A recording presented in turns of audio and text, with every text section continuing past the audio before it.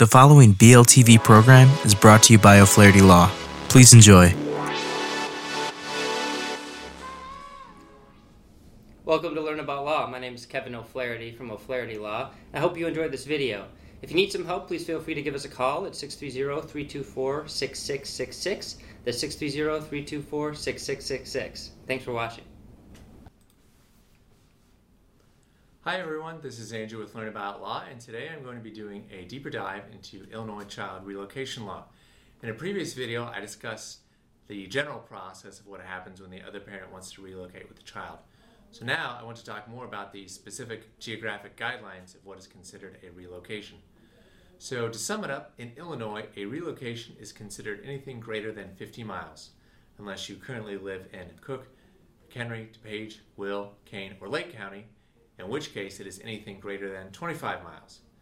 This measurement is based off of an internet service assisted map program such as Google Maps. If you're moving across state lines, relocation is anything greater than 25 miles, regardless of your current county.